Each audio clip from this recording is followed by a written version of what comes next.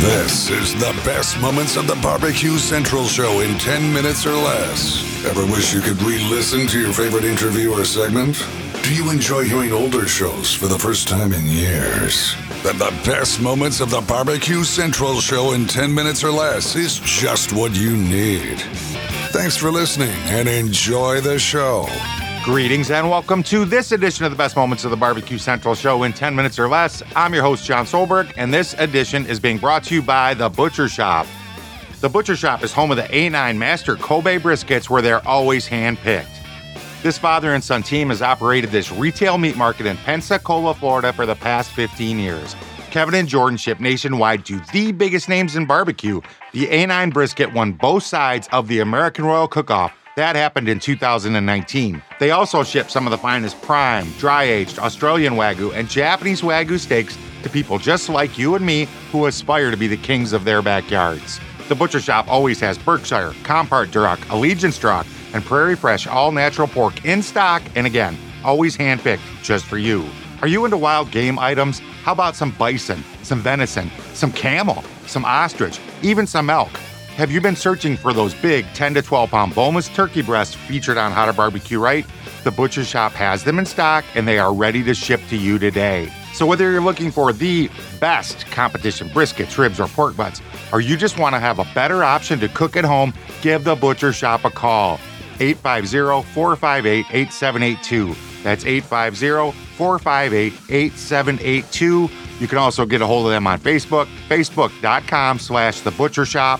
Be sure you mention the Barbecue Central Show, and you are going to save 10% off your entire order.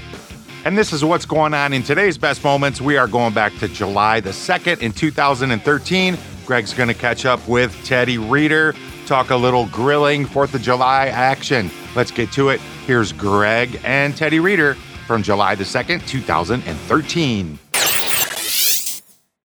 Ted Reeder joining us here on the show. So 4th of July for the people in the States here coming up in just a matter of days. Huge grilling day for many folks here.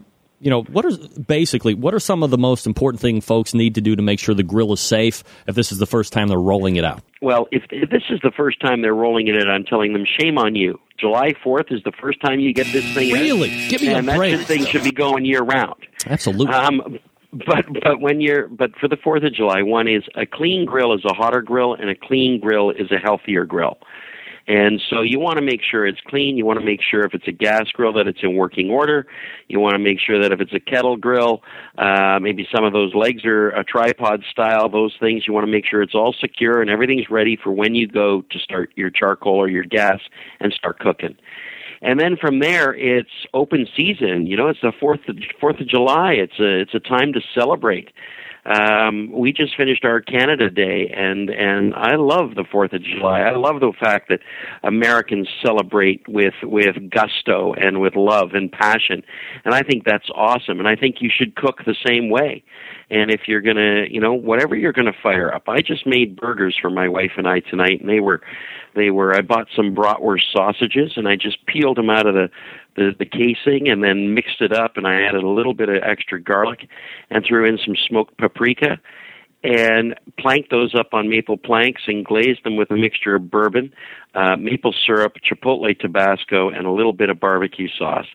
And they were juicy and moist, and I shaped them in like a triangle, so they looked like a giant dinosaur egg. And they were mouth-watering.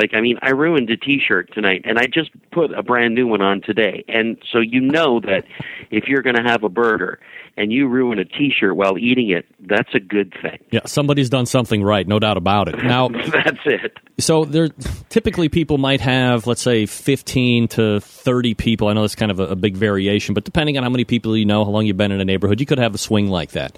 Are you a big fan of having your guests take part in the cooking aspect or having these food bars? Or are you not too much into the other people being hands-on as far as that's concerned? No, I love it. I wish my neighborhood could do something like that.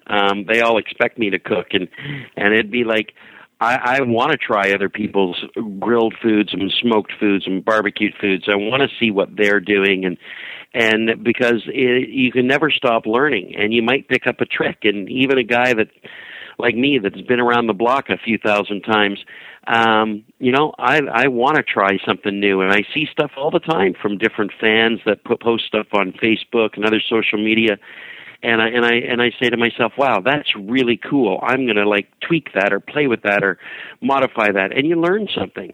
And so I want to try all the different taste sensations, whether they be good or bad. Maybe someone will ask me for a way of doing it better if they can't, if they fail at it. But everyone should get out there and try. And if you try and it comes out just okay, well, then you try again and you just try and make it better. Every time you go to your grill or your smoker, make it a little bit better than the last time. And then you're improving and you're learning. Everybody has to start as a beginner at some point. Experts. I remember the first time I fired up a grill. I knew nothing. And I still learn when I watch charcoal getting ready, and you look at the wind and the weather and what's going on, and you take note. So get out there and cook. That's the way it goes. And I'd love to try it all. And that's a long version answer. Sorry. No doubt about it. The majority of people, it's probably going to be hamburgers at some point. Some of the more intermediate to expert level backyard guys might take on the bigger cuts of barbecue meat, like the briskets, the pork butts, the ribs. But there's going to be a lot of burgers consumed. You're one of the foremost authorities on burgers. You have one of the best books out there about burgers. What's some of the top 2 or 3 tips to making a great burger? And we're not talking about going to the grocery store and buying the pre-made crap that's in the case. But we're talking about making your own burgers. What are the best 2 or 3 tips you can give us? Okay, number one, if you have your own meat grinder, then you can buy the cuts of meat that you want to grind and create your own and grind it yourself. I recommend grinding twice. But if you're not gonna grind it yourself, then go and find a butcher, and you can look in the meat counter and you can say to your butcher, hey, I want 3 pounds of ground beef, and I want you to give me 1 pound of chuck, 1 pound of sirloin, and 1 pound of brisket, and I want you to throw a little bit of extra fat in there and grind it up. And I want you to grind it twice. So the first thing is your burger's only going to be as good as the ingredients you buy. So get yourself a great butcher. Number 2, I don't like to season my burgers. I like them plain and simple, especially when I've gone to the trouble of getting a really great raw material. And I just put a little bit of salt and pepper, and I form them, and I don't pack them. But after I make my burger patties, they got to go back in the fridge. So tip number 2 is, after making the patties, into the refrigerator and let them get icy cold. A cold burger grills far more easily than a freshly made burger. It'll also allow the meat to rest and the proteins to bind and keep that burger patty together once it goes on the grill. And third, when it's on the grill, put some nonstick cooking spray on both sides of it, or a little spritz of some olive oil or vegetable oil. That'll help keep it from sticking to your grill. And the last is, don't push it, don't squish it, don't cut it open, let it cook. When it comes clean from the grill, it's ready to leave. If you try and lift it from the grill and it's stuck there, it's not done cooking yet. Then flip it over. But no pushing, no cutting, no stepping on it, no nothing. Let it be juicy. That's the key. And eat it and enjoy it and ruin a T-shirt. Temperature-wise on the grill, is it better to be 450 or higher? Is a lower heat more prudent, like 350 or so? What's the best way to cook them? I like to put the burgers on medium high to high, and once it starts to sizzle and I see my first flare-up, and it's just a little bit of a flare-up, but once I see that, I just turn it down to about medium, keep the lid open, and just watch it cook. Once you put the burgers on, you never want to leave, because burgers tend to have a bit of fat in them, and you can get a grease fire extremely quickly. So once they're on, you don't leave your post. Pretend you're in the military, and you got to guard those burgers, and you got to make sure that they're not going to burn. And that's it. When you get a little flare-up, turn the heat down, move the burger out of the way. There's some of the best moments of Greg and Teddy's talk from July the 2nd, 2013. If you'd like to hear this complete episode, head over to the BBQCentralShow.com. There's a link in the show notes that's going to take you there.